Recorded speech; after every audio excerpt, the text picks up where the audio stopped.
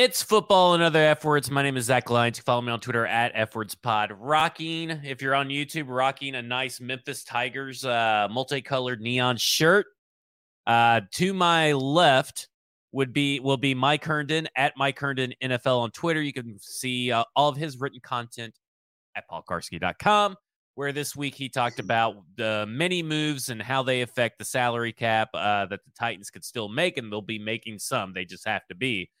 And speaking of moves, we've moved on to a new sponsor, and that is Bluegrass Beverages, which is a liquor store here in Hendersonville, Tennessee, just about 7 minutes away from me.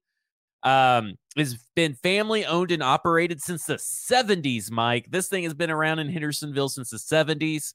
It has a sister location called Sinkers down in Nashville.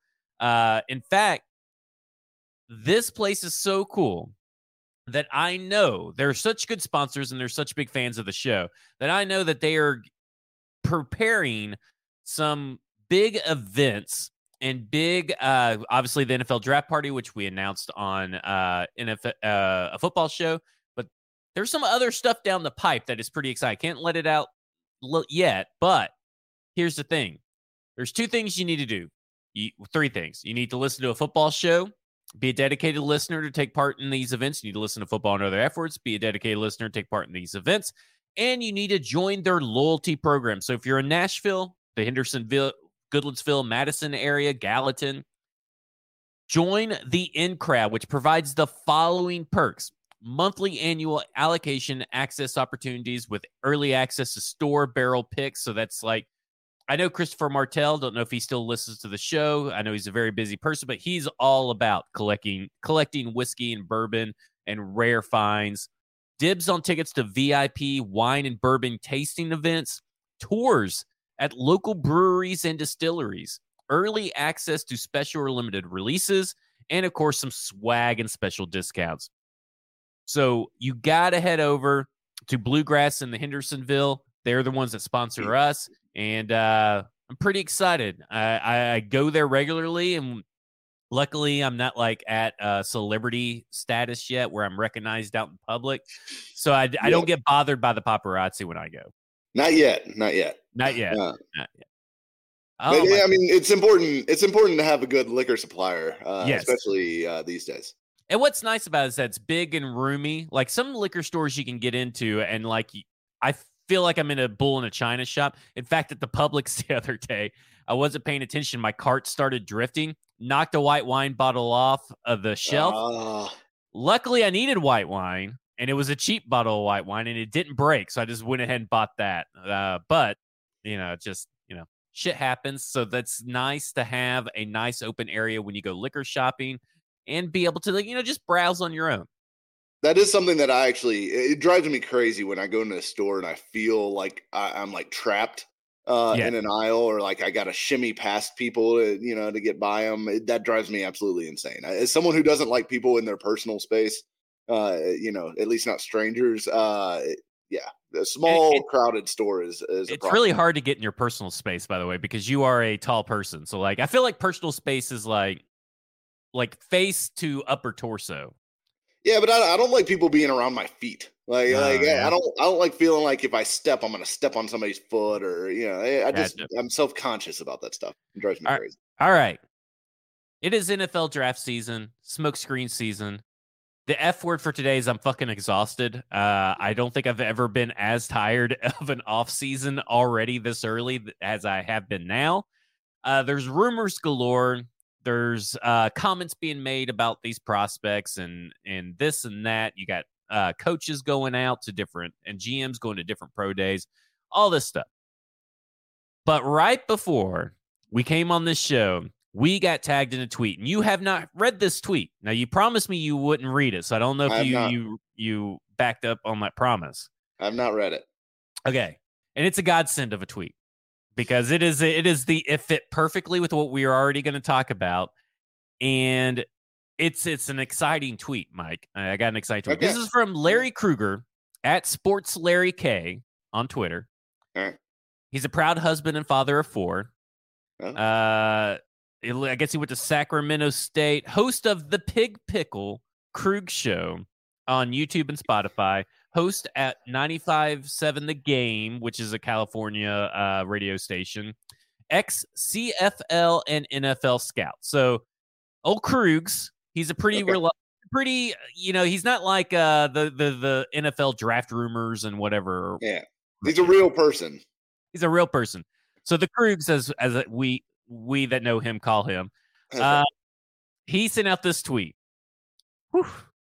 Gives me shivers because it's such a good based on what I've heard from Shanahan, Lynch, and York, I expect Trey Lance will be traded during the NFL Draft 2023. My guess is he'll be dealt to the Titans for Malik Willis and a pick swap that gives the 49ers a day 1 or 2 pick as well. So obviously a day 2 pick, I hope. You would hope. With that pick, they'll fill a major roster need with one of these options, and then he lists the options. So, I want to believe this so bad. I really hope it happens. I mean, if they could get Trey Lance for a pick swap and Malik Willis, I mean, where do I sign? That would be fantastic. Especially if it's like, I'm assuming we're talking like what the 49ers highest pick is, what, a third? Yeah, their first, I think their first pick comes with the compensatory picks. And remember, they have like 9 or 7, seven or 9 compensatory picks. But I think their first pick is number 99, right? Yeah. Isn't their first pick 99? So maybe a pick swap of moving back from 41 to 99 plus Malik Willis. I'd still do that for Trey Lance for sure. Yeah, I mean, that would be pretty phenomenal to get rid of Malik Willis, right? Because they have Sam Darnold. They have Brock Purdy. And it sounds like Purdy's the guy, too. Like, right? That was the comments that they made last week. It sounded very much like this is Purdy's job. Yeah. Which at that point, if they've decided that that's true, then what are they doing with Lance? You don't just sit on him. He's making pretty decent money. So. Yeah, the first pick is number 99. So they got 99, 101, 102 all in the third round. They have no 4th round picks, by the way. And then it goes into round 5, it looks like, according to ProFootballNetwork.com. That would be so. How much do you believe this? Because it lines up, right? We've heard connections with Trey Lance. Obviously, Rand Carthon is here. Obviously, the Titans are looking for the quarterback of the future. Rand Carthon, while Adam Peters was the main guy of the 2 assistant GM level, whatever they were over in San Francisco, while he was the main guy that banged the table for Trey Lance, it essentially would, and we know that they kind of don't believe in Malik, but they kind of are like saying they do, and Malik's not their guy. Ryan Tannehill's kind of not their guy. They're not very committed. But if you're talking about this particular situation with what the 49ers, they flat out said Purdy's the starter. Purdy earned his spot. And so then you're taking Trey Lance and he's competing with Sam Darnold. And is that really fair to Trey Lance? Aren't you don't owe a player, but isn't it in the best interest to get them into a better situation now that you've given up on them? And so if you've given up on Malik, you gave up on Trey Lance, swap them and let's see what happens. Yeah, I mean, I'd totally be down for that. I wonder, I mean, obviously the Titans are doing a ton of homework on the draft quarterbacks, right? They've been to all of the pro days for Stroud, Young, Levis, and Richardson at this point. They've had meetings, I think. Didn't they reportedly have a meeting with Richardson? Mm-hmm. They've been reported to have high interest in Stroud. So I think there's a lot of smoke around the Titans and quarterbacks. I think they are actively trying to find a quarterback. And that doesn't necessarily mean that they're going to move on from Tannehill right now, but I think they're trying to find the next quarterback, even if that means Tannehill's on the roster and so is this other guy, and may the best man win. Because I mean, really, if Trey Lance is looking good, and you obviously can't rely on Trey Lance. So if you get in Trey Lance and Ryan Tannehill, and you trade away Ryan Tannehill, you better be signed like Teddy Bridgewater and another quarterback. You better be keeping 3 quarterbacks on the roster. But right, it is crazy, right? Like that is And that's clicking on the profile. That seems to be a guy in the know. Of course, this came up. I know, or you and I both know a few guys that are in the San Francisco media group. So I don't know how much, really right now you could trust this, but it makes sense on a bunch of different levels. Yeah, it definitely does. And it would allow you, especially, I mean, if you end up trading 41, the pick swap being like 41 for 99 and, or 41 and Malik Willis for 99 and Lance, then you still have pick 11, which you could go get Jackson Smith and Jigba or Paris Johnson Jr., whoever your choice is at 11, and you fill your quarterback spot with a young, talented player who has, a lot of upside. And I don't know, like, I'm not sure where I would necessarily stack Lance versus this upcoming quarterback class. I'd probably have him third, I guess, behind that would make Stroud sense. and Young, but ahead of Richardson and Levi's. Levi's. But I think it's I think I would make that move because you get the best of both worlds. You don't have to trade up and you still get give up 6 a future players first. You get your draft picks and you get to add some talent around him. So and look, I don't know how much I buy Kruger, but it makes sense for them to move Lance. If they've decided that Purdy's the guy, it makes sense for them to try to move Lance because he's not going to get more valuable by sitting on the bench, right? Like that's not how any of this works. And you get the 5th round option for Trey Lance that you enact after this season. So if he's the guy, you could just use the 5th year option on him. Yeah, and you lock him up for 2024. Yeah. Well, you'd already have him under contract for 2024, but you get 2025 as well. So and you get that relatively cheap. So you get some cost control with him too. So I'm in. Oh man. Oh my gosh, I want to believe this so bad. like if this happens, it will be so nice because then Malik is also off the team. And I get to take a victory lap for me posting that Trey Lance fingers crossed tweet. Yeah, there you go. You can say that this is what he meant all along. The clear link. Clear link. The whole time. Okay. All right. Did we talk last week about Will Levis meeting with them? I don't think we did. Did we? I think that came out. So. Okay. So do you believe that beyond due diligence, that this team is truly interested in a quarterback like Will Levis? I don't know. I mean, look, Levis, I'm not the biggest Levis fan. I think everyone knows that. He has some qualities that you like as a quarterback. But to me, I think he's got to be someone that you at least check out, right? Like you at least should do your homework. You should get to know him. Should figure out because I think there's some legitimacy to the fact that they were horribly coached on offense last year and he didn't have a good supporting cast and things like that. There's probably some truth to some of that. But I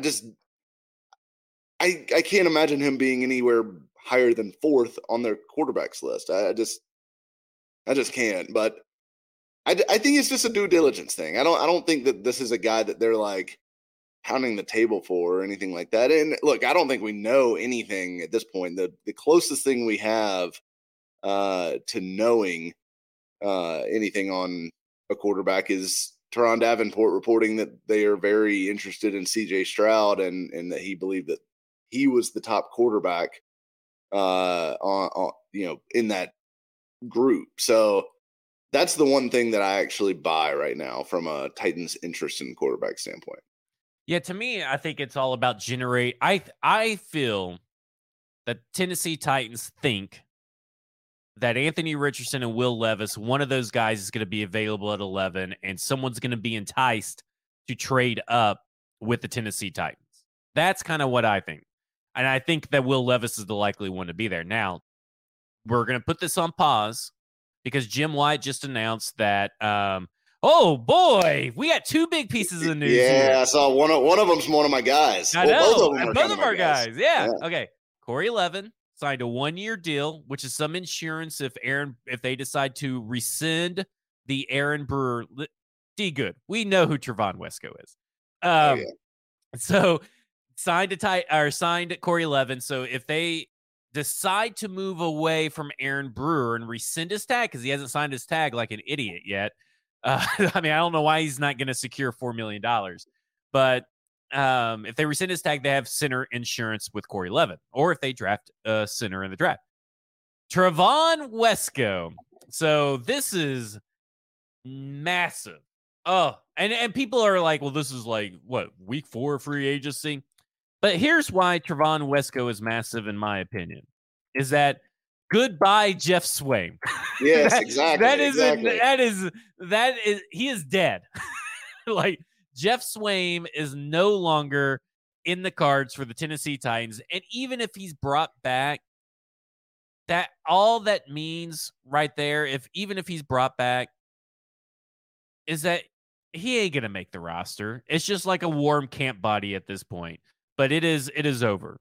So explain to people, because you've been a Trevon Wesco guy since he was coming out of college. So give some people some background real quick. So Wesco is, I mean, look, you're going to look at his stats, I know, and you're going to be very not excited if you're one of these people that just wants tight ends to catch a billion passes. Because, listen, he has 8 career receptions for 113 yards in 4 seasons. He is not a pass catcher. He is effectively a 6th offensive lineman, and that's fine. He's at least good at it. He is the Jeff Swaim role, except competent at being Jeff Swaim. They were playing the role that Jeff Swaim was meant to play last year.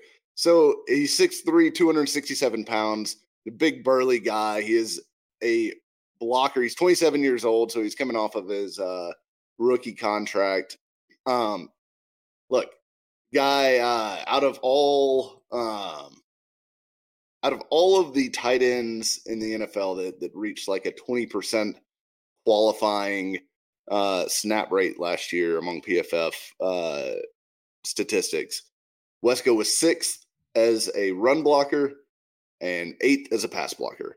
So very, very, very good blocker. That is what you're getting. This is a role, and I've been harping on this for the whole offseason. This is a role that the Titans have to have, because Chig is not like he's great. I love Chig. I'm super excited about Chig. He's never going to be 6'6" and 260 pounds and able to do all the blocking tasks that the Titans offense requires of him, especially for a team that wants to be able to run the football. And I can guarantee you that if Trevon Wesco catches a pass, he can run it faster than Jeff Swaim. Probably. I mean, but look, he's maybe going to catch 5 or 6 balls next year. Like if it's a good year for him, does not fucking matter. He is going to be a plus in the run game. He is going to allow you to let Chig be the pass catcher and to not have to be worried about doing all the dirty work and playing all the inline stuff. When the Titans were at their very best at the tight end position, and I've said this many, many times, but it's worth saying again, they had Delaney Walker, who was doing all the pass catching and getting all the stats and making all the big plays. And then they had Anthony Fasano and Craig Stevens, who were fucking tackles, glorified tackles in 80 numbers.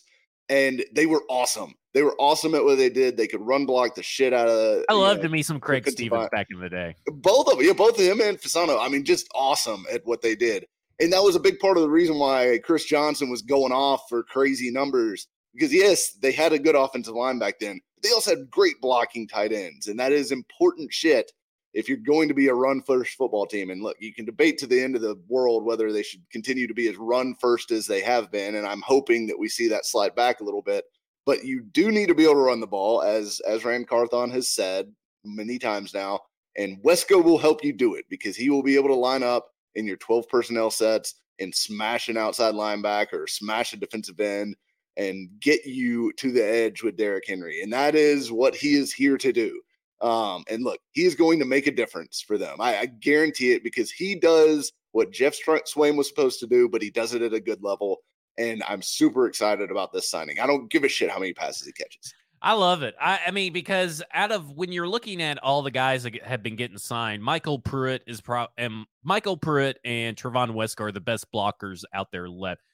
Mercedes Lewis is out there, but he's relatively old, and it'd be nice to have a guy. He's objectively old. He's objectively old. But I mean, Trevon Wesco, you're talking about okay, he's a good run blocker, but to me, his pass blocking is what stands out. And I'm thinking, okay, they got Andre Dillard over on the left side, technically right now. And last year, all the blocking and all the blocking help was over on Dennis Daly's side. So now Andre Dillard could be on an island. You put him over next to NPF, and suddenly that right side of the line, that it helps the entirety of the offense and the offensive line. Like this is a great thing for the Tennessee Titans because they can now put him where he needs to be, and that was on the right side. Leaving NPF on an island as a rookie wasn't the best of ideas, but they had to because Dennis Daly was so much worse. And guess what? It really didn't help Dennis Daly. He still sucked. But this helps NPF's growth in year 2. I love it I just love it. I'm so happy. Okay, so let's shift back to the draft. Okay. And it's really hard to, but we're going to shift back to the draft. Now, with Trevon Wesco here, the Titans haven't really shown a lot of interest outside of Tucker Kraft in tight ends. So we're going to kind of tie this into that. And Tucker Kraft is kind of a guy that is your tweener, your jack of all trades. He can block, he can catch passes.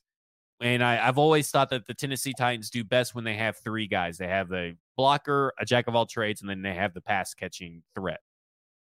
You would like for Chig to turn into the jack of all trades, but I'm assuming the Trevon Wesco deal is a 1-year deal. So if you get a guy like a Tucker Kraft, a guy like a Luke Schoonmaker, what have you, you're set up for the future. So where do you fall on this affecting the draft strategy for the Tennessee Titans, tied into if they were to trade out of 41 because they traded it for Trey Lance? Yeah, I mean, I don't know that it really affects their tight end strategy because, like you said, I still think there's a need for a draft pick, and this is a great tight end class to get a guy out of. Like, look, could they start the 2023 season with Chig and Wesco and Kevin Rader and be okay at tight end? Yeah, that would be okay. But like you said, I think Wesco is going to be a 1-year deal, and it's still a long-term need to find that running mate for Chig that can line up and do some of that stuff. And look, I don't think they're going to go get like a Dalton Kincaid or Luke Musgrave. I don't think that's going to be the type that they target. I think it's going to be more of the Darnell Washingtons, the Schoonmakers, your guy Payne Durham. Yeah, baby. I think it's going to be one of those guys who can block, or maybe even Sam Laporta from Iowa, who has this. By the way, I'm a big Sam Laporta guy now. There's a lot of tight ends I really love in this draft class, by the way. I like Kraft too, honestly. So there's a lot of guys that I think would be helpful for them that they could grab in the middle rounds. Like, I think Darnell Washington to me is a guy that, if you could get him at 41, like, incredible fit. Like, some of the blocking sets that they could have with Wesco and Washington on the field at the same time would be possibly orgasmic. But it is it's not necessarily a requirement now. I think that you go get Darnell Washington. It's more of a, can you get somebody with some upside at some point on day 2 or day 3 that can complement these guys and maybe give you a little bit bigger body player in the passing game while also being able to block. So I think they're in a great spot at tight end now going into this draft, where I still want them to take a guy, but we'll see. It's not a huge need anymore. Okay, so the Tennessee Titans are also showing interest in a particular wide receiver, and they're showing interest in a few, but I think this one is a guy that is probably the most polarizing in a lackluster class, I guess you could say. But we're going to talk about 2. So first off, we're going to talk about Quentin Johnston. And Sean Calderon said that Jane Slater recently said on NFL Network that the Titans had breakfast with TCU wide receiver Quentin Johnston before his pro day, and that Tennessee is interested in him. They showed a lot of interest, according to Tony Pauline, during the pro day, and they showed interest. I believe he was a combine formal interview as well. So they're showing the interest at different levels. Now, I think you and I both agree that it's really hard for us to wrap our head around a big, tall, heavy wide receiver as he is. He's one of the taller ones in the class. He's one of the better built ones in the class that has a horrible contested catch rate, horrible 3-cone time, and he just doesn't have any real true speed. But I think we both agree a second round pick makes sense for him. And I never really saw the first round wide receiver one caliber this whole offseason anyway. But if he's there in the second round and you haven't traded out or done anything with it and you're at pick 41 and you pass on a wide receiver in the first because you're getting an offensive lineman, pretty comfortable with that, right? Yeah, and I would be comfortable with him in the second round. There's receivers that I like more, though, to be honest, that'll probably be there, including Cedric Tillman, who I think is a similar player, but I think is a better player, frankly. So I'm not a big Quentin Johnston guy, especially not at the first round level. Like, he's a really good athlete. We know that.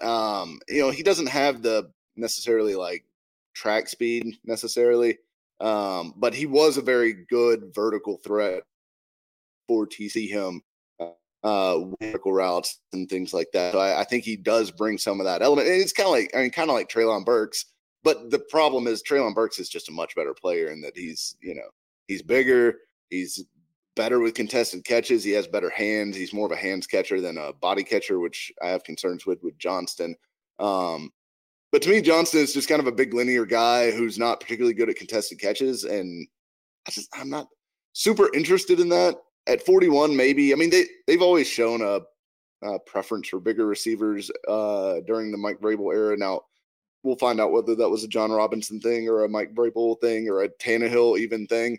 But yeah, Johnston to me is a day two guy, and he'd be in the mix with like Tillman and Mims and those kind of guys for me. Well, a guy that we know that they have shown a lot of love for, and he's shown a lot of love back, and he is a great interview. He fits what they want. He's got the speed. He's got the physicality. He's got some stats. He's a little small in stature, but he could play outside. He played outside against some really great competition in practices and some pretty good competition in the regular season against opponents. And that is Tyler Scott. And I think you've been a little bit more vocal about your love for Tyler Scott, but I have loved Tyler Scott for a while. I'm just been kind of like, I liked what I saw, and then I got a little lukewarm, I think, after watching Trey Tucker. And I think that let me affect the Tyler Scott hype train a little bit. Yeah. But I look at Tyler Scott, and all I can think of is Tyler Lockett. Now, he doesn't have the college stats Tyler Lockett had, but they are the same size. I mean, like, down to the 7/8 of an inch or whatever it is. I mean, it is insane. But he's a more athletic version of Tyler Lockett. And Tyler Lockett has been a guy that I've always loved in the NFL, who I always think that he's so severely underrated. He has done everything you can want a wide receiver do with the Seattle Seahawks. And he's done it at a size that typically wears a little thin in the NFL. So all this love, all this stuff, and he's a great interview. I still think he's going to be in the third round. Do you think that maybe this is the guy that's going to be like, whoa, I can't believe he went that high? Like, I'm a little shocked that he went that high. It wouldn't surprise me if he went higher than everyone thinks right now, just because speed usually gets overdrafted. And it's hard to say overdrafted. Speed usually gets drafted higher than what most people think, I guess. And I think Tyler Scott definitely has speed. Look, his combine 40 time wasn't that great. What was he? He was like 4.4 or somewhere around there. Yeah, 4.44. Okay, and then he ran at the pro day and got down to like the low 4.3s, which pro day, fast tracks, whatever you want to say. But look, he is a track guy. Like this is his verified like high school times are really good. That he's only been playing wide receiver, I think, for maybe 2 or 3 years at tops. Because he's a converted running back. Yeah, so he is a guy that's interesting to me because I mean his production really ramped up each year that he was at Cincinnati, and the speed is obviously there. He seems like a smart guy from everything you read about him, everything you've seen, like video wise, interview wise. So I'm very into Tyler Scott. I think he brings that field stretching ability that the Titans desperately need. And yeah, I would love to grab him at what's that pick number 73 or whatever, somewhere around there in the third round. But that would be the ideal range, although it wouldn't surprise me if he was gone before that pick. Yeah, it'll be interesting to see because I kind of feel like that is almost that pick in the 80s is almost a sweet spot for Tyler Scott. And I think that with the wide receivers kind of like falling out of favor in the first round, I don't feel like there's a lot of first round wide receivers. This could be like one of the least top heavy first round grade wide receivers in the NFL. And I feel like if they get down to the third round and all these guys start falling, you're going to see that trickle down to where Tyler Scott ends up. So that's kind of where I'm at. Like it's like a math game, a numbers game where I kind of feel where that's at by. I love the interest that they're showing in Tyler Scott. And I love the interest that they're showing in athletic linemen. Obviously, this does not include Osiris Torrance, which they're putting a lot of effort into Osiris Torrance as well. If you don't ask him to move, he's great. That's pretty much what the college tape says. But I almost think that all this, people forget that a lot of meetings that aren't top 30 meetings or this or that, a lot of these meetings can be about other players on a team. Yes. And the Titans have shown a lot of interest in Anthony Richardson. So what do you believe? Do you think they're really showing interest? Like, do they have real defined interest on Osiris Torrance? Or is it like, okay, we're going to talk about you, but we're really going to talk about Anthony Richardson? I mean, I definitely think it can be both. I mean, Torrance definitely fits a position that they need. I don't know that he fits the mold because, I mean, Andre Dillard coming out and basically saying that, look, they told me they were trying to get athletic linemen who can play in space. That is not Osiris Torrance at all. So I think, to me, that just doesn't jive with what they've verbally said they're looking for. Now, Torrance, did a really good job as a pass protector last year. So I think there's, they have also signed guys that have been better pass protectors. So maybe that's something they're prioritizing, and he would kind of fit if you're considering that side of it. But to me, overall, he doesn't fit really the offense. So yeah, it definitely could be, hey, we want to get more info on Anthony Richardson, and we want to get a good, conversation with Torrance, and, in a setting where he's going to want to be pretty open and talk to them and everything like that, because he wants to make a good impression on them as a draft prospect. But, they certainly could have ulterior motives here, from a information gathering standpoint. And that's really all this stuff is too. And that's one thing that I think we should always keep in mind as far as, top 30 visits and things like that go, because there's a lot of reasons that they'll bring guys in. Sometimes it's they have a red flag in their profile and they want to talk to them more about it, or they had a medical thing that they wanted to recheck from the combine or something like that. Because I remember, didn't Jalen Weidermeyer had a top 30 visit with the Titans, right? And everyone freaked out because, many of us, myself included, did not want the Titans to take him.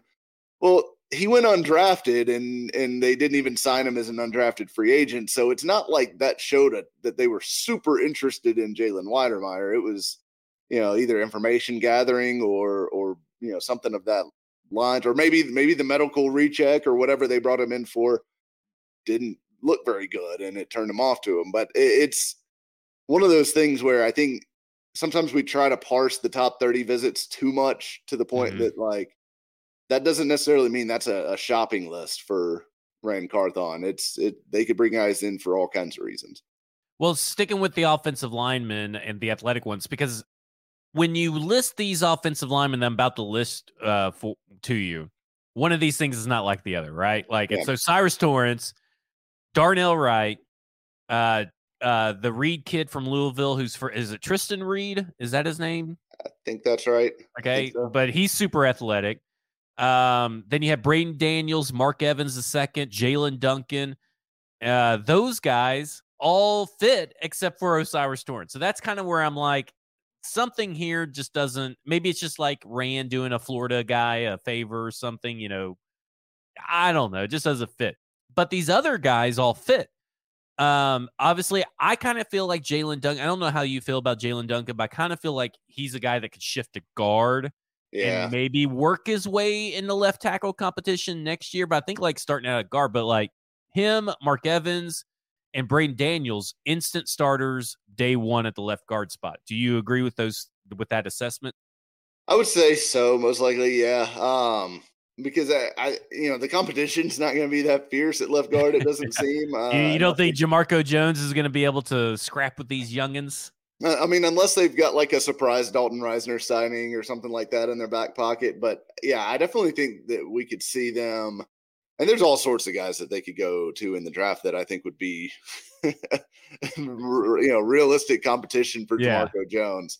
But yeah, look, I think if you're going to start a rookie, on the offensive line, you want it to be at one of the interior guard spots because, center is tough because usually they're involved in calling the protections and coordinating with the quarterback on that stuff and everything and being kind of the captain of the offensive line. And then tackle is tough because it's just a really hard position to play at the NFL level because those edge rushers are absolute freaks. But if you can get by with one, it's usually a guard, playing as a rookie. And I don't mind them kind of thinking, well, we'll just grab one of these guys and stick them at left guard at some point in the draft here. All right. Darnell Wright. Oh, I forgot Steve Avila, by the way, who would be a great one. They've done extensive pre-draft work on him. Okay. Yeah, I do kind of like Avila. Yeah. Darnell Wright. Not a great athlete either. He's all right. I mean, he's better than Osiris Torrance. Yeah, I would say that's true. Okay. Combine formal interview for Darnell Wright. We know that he's going to be visiting with them as well. I mean, obviously a local visit.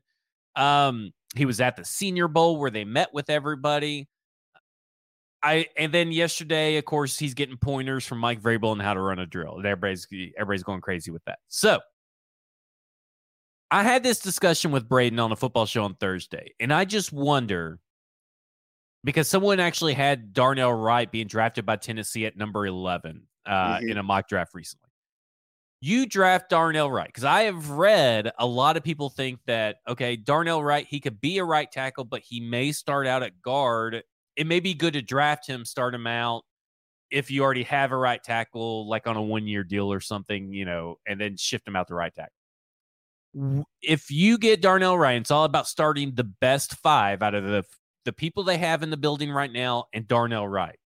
Make your top five, make your starting five offensive line. I'd probably start Darnell Wright at right tackle and move MPF over to left guard, would be my guess. I'd probably go Dillard, MPF, Brewer probably over Levin, and then Brunskill and Wright, which I think is viable. I mean, I think it's definitely viable. Although, like I just said, you don't necessarily want to start a rookie tackle, but Wright to me is a really good prospect. Yeah, I like Wright. I just wonder where he fits on the offensive line like this year, because is it the best move to put NPF in a position that he's not really used to next to Andre Dillard, who's a new addition, next to Brewer? Or is it better to put Darnell Wright there as a rookie who is a little bit better, who is way better than NPF, let's just be honest, even as a rookie. And then you got Dillard, your left side is just, you're stacked at this year. I just don't know. I'm okay with Darnell Wright maybe at 11, but I think I'd prefer like a trade back to get Darnell Wright, but you may not have that chance. I don't know. I wouldn't hate him as a guard either, to be honest. I do think he's going to go pretty early because his tape against some of the top pass rushers was just phenomenal this past year. And I do think he's going to end up being a first round pick by somebody. And I mean, I think I mentioned this in the chat the other day that Broderick Jones, you kind of he'd always kind of been penciled in as like, it was like Skoronski, Paris Johnson Jr., Broderick Jones is like the top three. And now I think it's kind of flipped that Darnell Wright's really up there in that group. And then it's Broderick Jones maybe a little bit further down. Like it's almost like Broderick Jones, Anton Harrison, in that kind of group is the next tier down. But I wonder if maybe there's a chance one of those guys slips to 41. I don't think it's terribly likely, but I wonder how close they might get. Yeah. Okay. So this brings me to Peter Skoronski. And there has been nothing on the radar about Peter Skoronski from anything.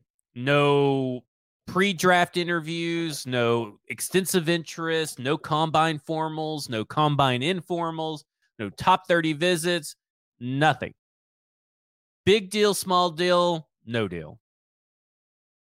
Small deal. The fact that they've been basically totally non-existent on him. Because I do wonder if maybe he just does not meet their threshold with the arm length thing. Because that is a lot of teams, right or wrong, they will draw hard lines and say we are not taking anybody that has arm shorter than this at this position, or anybody that has a 40, or whatever drill it may be that they feel like is important to that position. Just rule them out. So I don't know what Carthon's feelings on arm length are. I would love to know. Maybe that's a question that somebody can ask at some point when he gets in front of the media again. But Skoronski not having any contact at all is a little odd. Either they're really trying to hide their interest in him, or they just aren't interested. One of the two. Okay. Last two things I want to hit on as far as the draft rumors go. A lot of love and interaction with Hendon Hooker. Now, I kind of shrugged off the Senior Bowl stuff, but, they were the first team to talk to Hendon Hooker. They talked extensively. They talked extensively all week.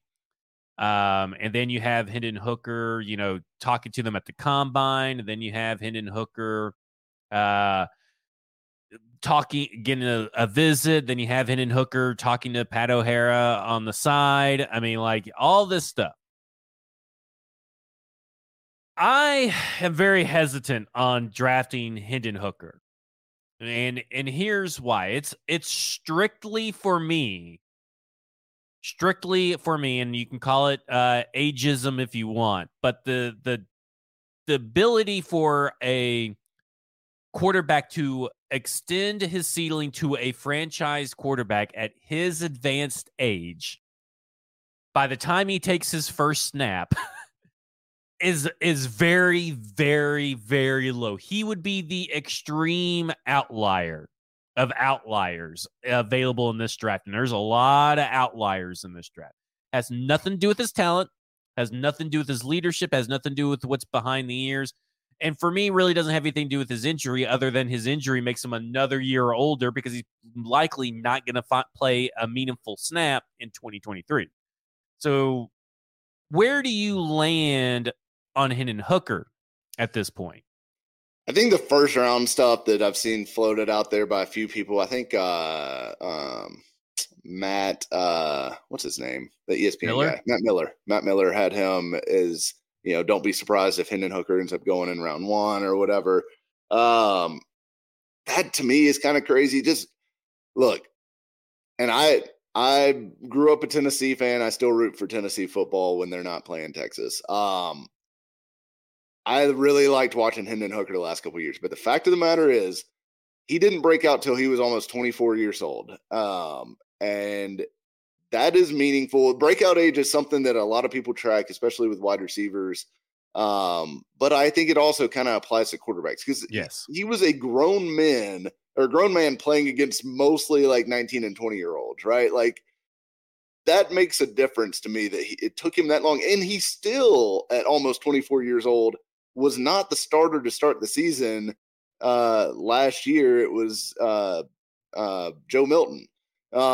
So to me, that's a little bit of a red flag. And the fact is that the offense that the Vols ran and have run under Heupel, it's impossible to project it to the NFL because it is not an offense that anyone else runs in the NFL. It's very creative. It's I think it's great for what it's a great offense. It's Heupel should be praised for what he is doing, but as far as giving his players snaps and tape that you can look, an NFL team can look at and say, okay, this is a concept that we run that we can plug him in and say, okay, I know that you can run this or that you understand this. There's hardly any of it. Like, and this is the same thing with Jalen Hyatt. Like the amount of free releases and the amount of times they got him just matched up with a safety that he could just run by, it was incredible. And that's great. Again, it's like if you're a Vols fan, great. You've got a really smart coach who's doing really good things, but it does not necessarily help your draft prospects when they're in this situation and everyone's looking at it and they know, look, you're getting free access on all your routes and you're not really showcasing abilities that you will be required to have at the NFL level because you just cannot run. And people will ask, why don't teams just run the Josh Heupel offense in the NFL? Part of it, and a big part of it, is the spacing because where the hashes are, the spacing on the field, where guys can line up, all that. But it also it comes down to like the athletes on the field. There is a lot more space in college because your average college player is a lot slower than your average NFL player. So those are kind of the reasons it doesn't work. But to me, Hooker, like the age, the ACL, the kind of non-projectable offense, it scares the crap out of me to actually think of drafting him highly and having anything more than like a hope of, I just don't know his ceiling's that big. It's like maybe his ceiling is Dak Prescott. Yeah, and probably. And Dak was a 4th round pick for a reason because his age was up there as well. Yeah, and I mean, I do think that's a decent comp for him because he's not a great runner. Like Hooker's an okay runner. He's kind of got that like slithery thing going on to him. He's not fast. He's not that big. He's just I don't know that his skill set screams like future superstar. Like I think if you're drafting a guy in the 1st round, you should at least have a skill set that is projectable to a superstar level. And I don't think Hooker has that. I think at best Hooker's a average NFL starter, which is fine, but I think that's his absolute ceiling. Okay, if Anthony Richardson's there at 11, draft him or not draft him? At 11, I'll draft him. Yeah. Would you trade? Because I am very hesitant about the trade up to number 3 to draft Anthony Richardson in particularly. Just Anthony Richardson. How do you feel about that? It's a big bet. Look, I mean, I wouldn't necessarily be mad at him for doing it because, look, Anthony Richardson's ceiling is like stronger, faster Josh Allen or, what was the other one I was thinking of the other day? Or like, big, bulky version of Lamar Jackson. Like, I think his ceiling is enormous. And he could be one of the guys, like there's truly just very few quarterbacks that like separate teams. I think we talked about it in the list. I think that we came up with was maybe 3 of Mahomes, Burrow, and maybe Josh Allen. I think it's kind of where we landed on it. So I think he could be one of those guys. I think he honestly has as good a chance as anybody. I think him and Stroud probably have the best odds of actually hitting that level as an NFL quarterback. But I would be scared. I would be scared. There's enough red flags with the Richardson as far as the accuracy concerns that trading future firsts, going all the way up to 3 and taking him, I'd be on the pee pants scale. I would understand their rationale and logic behind it because then I would have some comfort in knowing that they at least went up and got what they perceive to be one of their guys, right? Like you would think that they would view all 3 of them almost on the same exact level, Young, Stroud, and Richardson. But the value you have to give up for the risk involved is a little scary for me. Speaking of risk, I have one final question for you on the draft stuff before we talk about another topic. If Jalen Carter falls to 11 and you're the Tennessee Titans and nobody will trade up with you, what do you do? Is he the number one prospect? No, I'm not touching Jalen Carter with You're a not 10-foot touching ball. Jalen Carter. Okay. I'm out. I'm out. I just, to me, like, after the Isaiah Wilson thing, and maybe this is unfair, and I'm just pairing them together because they're both Georgia guys, but with the amount of red flags that have popped up on A Carter, lot of red flags on all Georgia players, I feel like, lately. well, and I heard y'all's conversation on a football show about that, and look, like, yeah, the Georgia thing is it's something to keep an eye on because Georgia defenders have not projected well to the NFL so far, despite them being awesome on defense and having all these 5 stars and everything. Like, it just has not translated yet, which is interesting. It's just something to keep an eye on, as you guys I think spoke to well. But yeah, Carter just it would scare me too much. I don't think the Titans can't afford to miss on a pick like that. And look, especially if you're going to keep Jeffrey Simmons, I don't know that you need a Jalen Carter. Yeah.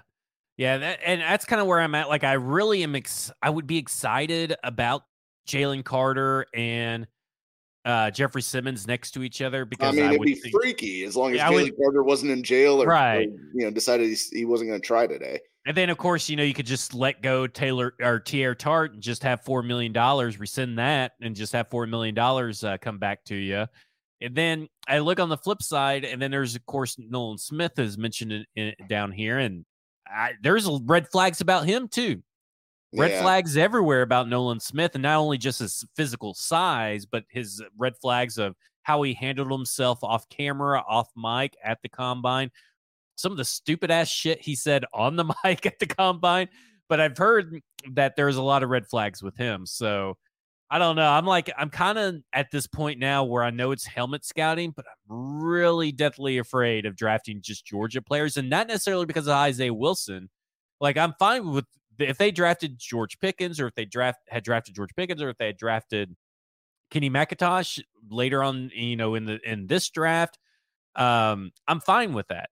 It's just these defenders have not lived up to the hype that they have been getting, and it's kind of crazy. And not to mention, George Pickens was fucking weird too. Yeah, definitely, and we're still not sure whether Pickens is going to work out. Yeah. I mean, he flashed big time for Pittsburgh, but we'll see on Pickens because he's definitely weird. All right, Mike. I got some big news, and I shared it with you a couple of days ago, and it's pretty. I think it's pretty big, and I think you tend to agree because we are both nerds, I guess, or very interested in the free agency comings and goings, how it all works, and all that kind of stuff. So at stackingtheinbox.com, $4 a month, there's a 26-minute video where I go in depth, and I'm not going to do that because we're running up against time, and I'm determined to get out of here at an hour. So just real quick, I want to talk about the funding rule, and I'm going to put some graphics up on the screen. That way everybody can see it. That's a YouTube listener.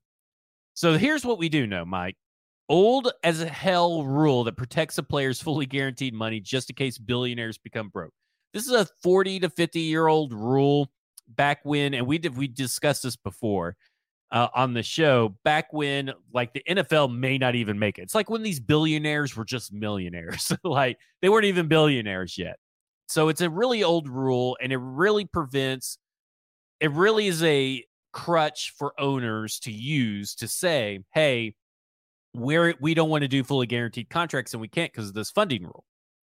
They kind of can, because we'll get into it. The fully guaranteed money is, of course, protected by depositing the amount of future money promised that is fully guaranteed into an escrow account. The amount deposited, first and foremost, cannot exceed 75% of the total value of a contract. So if you're talking about a $200 million contract and only $50 million of that is guaranteed, the 75% is based off of the $200 million. Then a $15 million deductible is taken off of that amount. And the leftover amount is what's deposited in the escrow account. Now, what's interesting, Mike, and what has kind of plagued us both, because we've seen this all offseason long, is that there's a weird accounting loophole, apparently, for when the money deposited into escrow actually happens.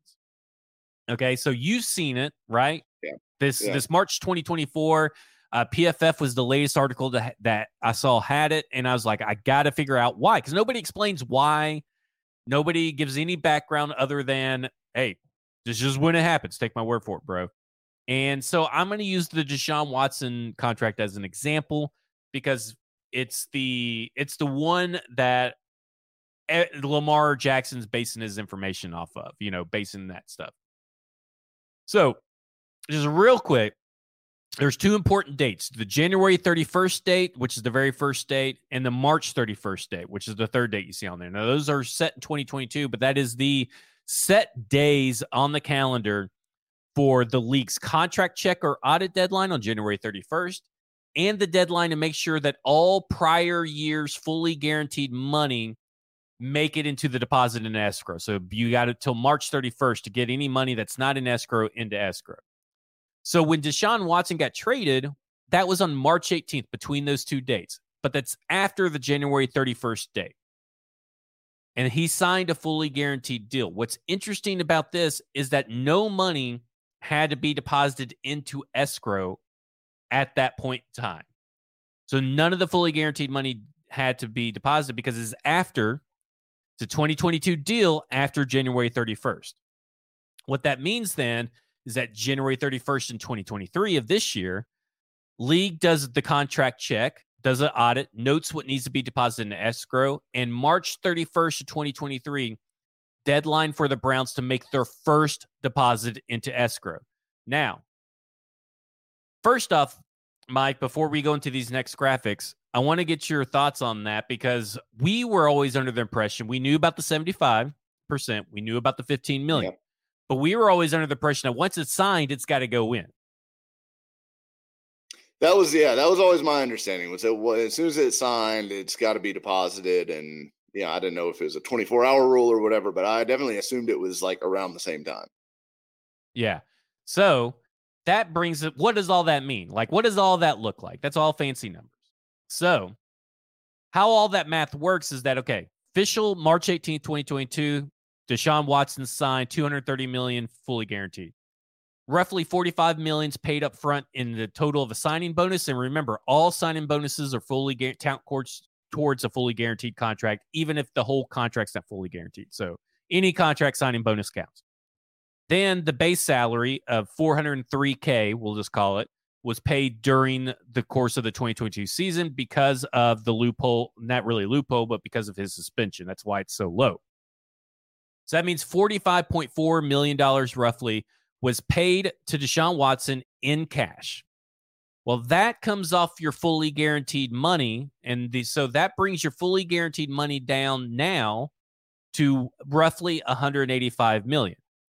Well, the 75% threshold that we talked about earlier, where you take 230 times 0.75 or 75%, 230 million, that means that the max that could be deposited is $172.5 million. Well, you take $15 million off of that, and the Browns' first initial escrow deposit was $157 million. That's still a lot of money. Okay? Yes. Still a ton of money. But that makes it a little bit more palatable when you're talking about millionaires being able to move assets around and afford different things at different times. So you're moving money around and you're not having to put $230 million into the into an escrow account. You're actually putting in $157 million and you're actually putting it in a year later. So that in the scheme of a billionaire, the 3 Comma Club, that is it's almost like you're playing a shell game with the money. What do you think about that? Yeah, I mean, it definitely gives you a little bit of time to bankroll that stuff. But I do think it's notable in the fact that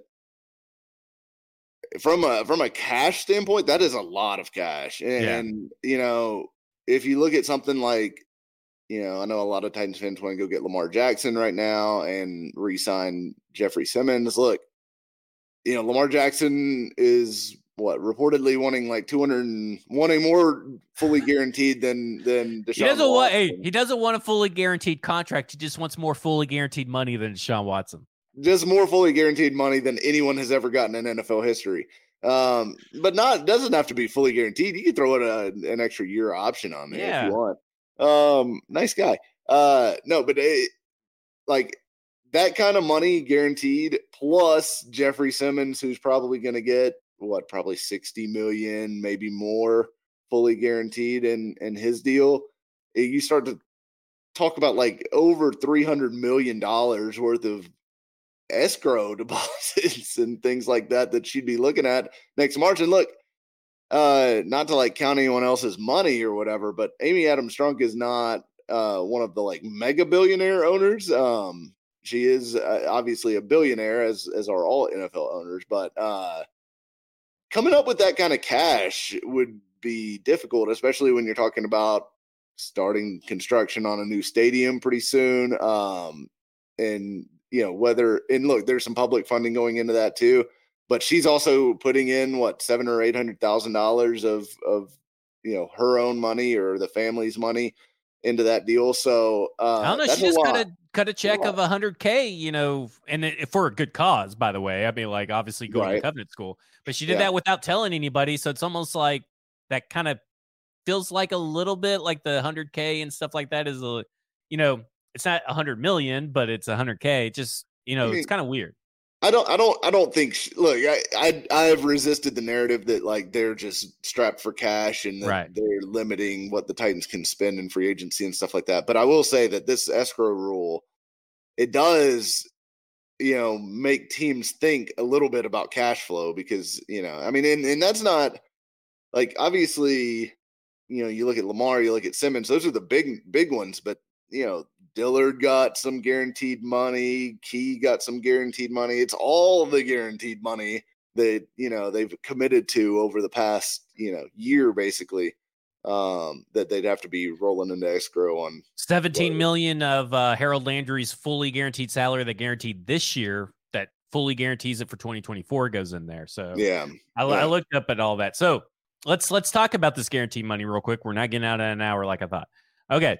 So I came up with the contract for Big Jeff, a 4-year, $95 million contract, $30 million signing bonus, $61 million fully guaranteed.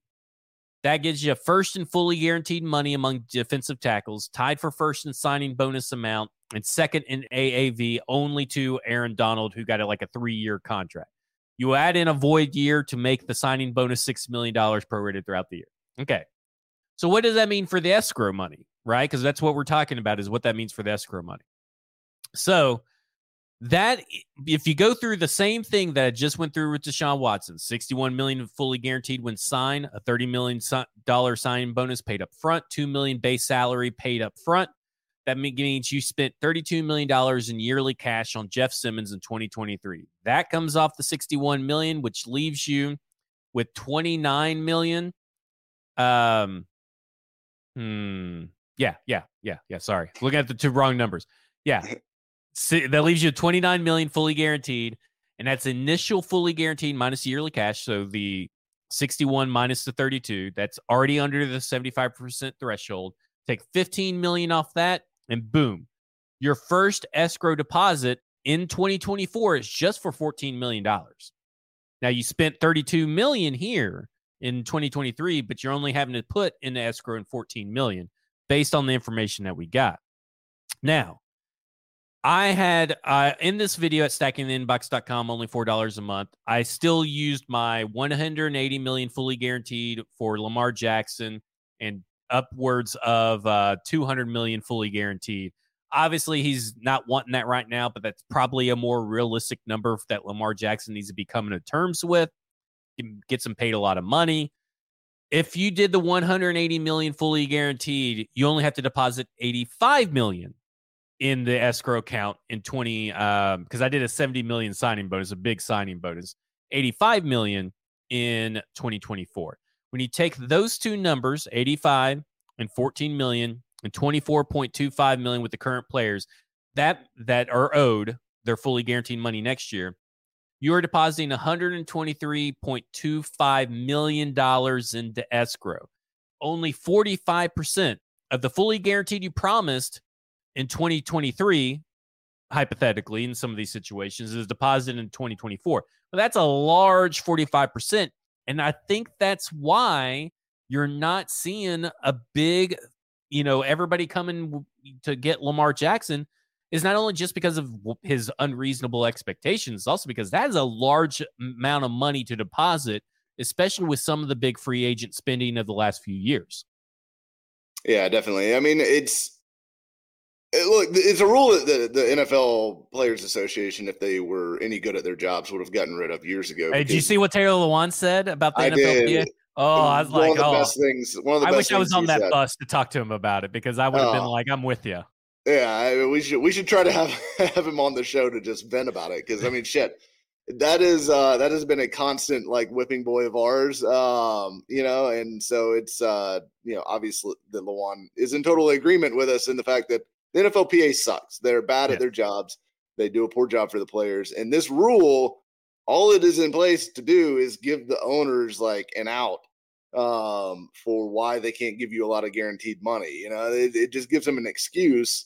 And the owners probably, I mean, I guess they must like it because they've kept it in there, but that's the only function that it serves, because it's not. We are no longer in the era of like checks bouncing for players' salaries and stuff like that. I mean, that would never happen in the current iteration of the NFL. Although I guess Daniel Snyder's still in the league, so never say never. Yeah, never say never. But I will say this.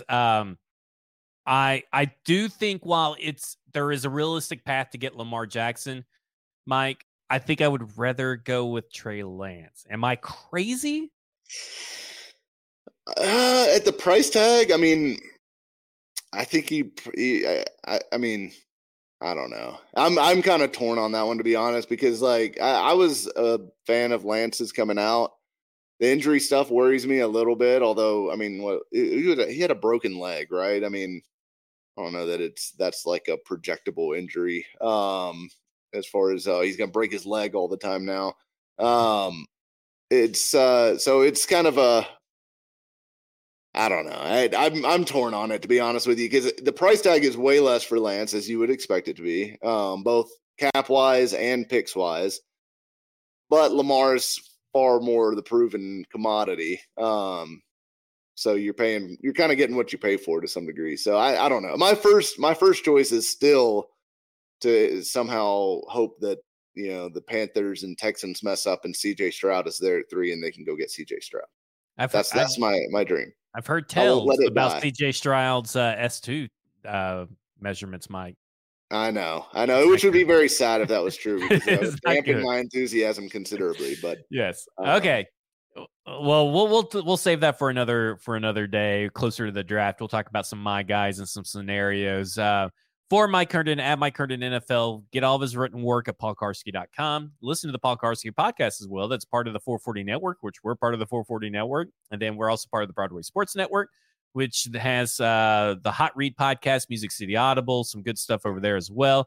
A football show Mondays and Thursdays, 1 p.m. Central Standard Time. Stay tuned in so you can get access to the NFL draft party, where proceeds are going to charity, and it's all you can eat, all you can drink until we run out. And that is hosted by Sinkers, but also Bluegrass, our new sponsor, Bluegrass Beverages over in Hendersonville, Tennessee. Join the in crowd so you can get exclusive perks like discounts, tours of breweries and distilleries, and like early access to special exclusive editions of bourbon and all kinds of beverages. Bluegrass, they've been around since the 70s. That's older than both of us, which is pretty impressive. I mean, that's I think the first sponsor we've had that's actually been around longer than we have. So Bluegrass Beverages, they also have a place out in Nashville called Sinkers. So make sure you go over there. For Mike Herndon, I'm Zach Lyons. Follow me on Twitter at FWordsPod. StackingTheInbox.com, $4 a month. Make sure you go there. This has been Football and Other F Words, and you have just been effed.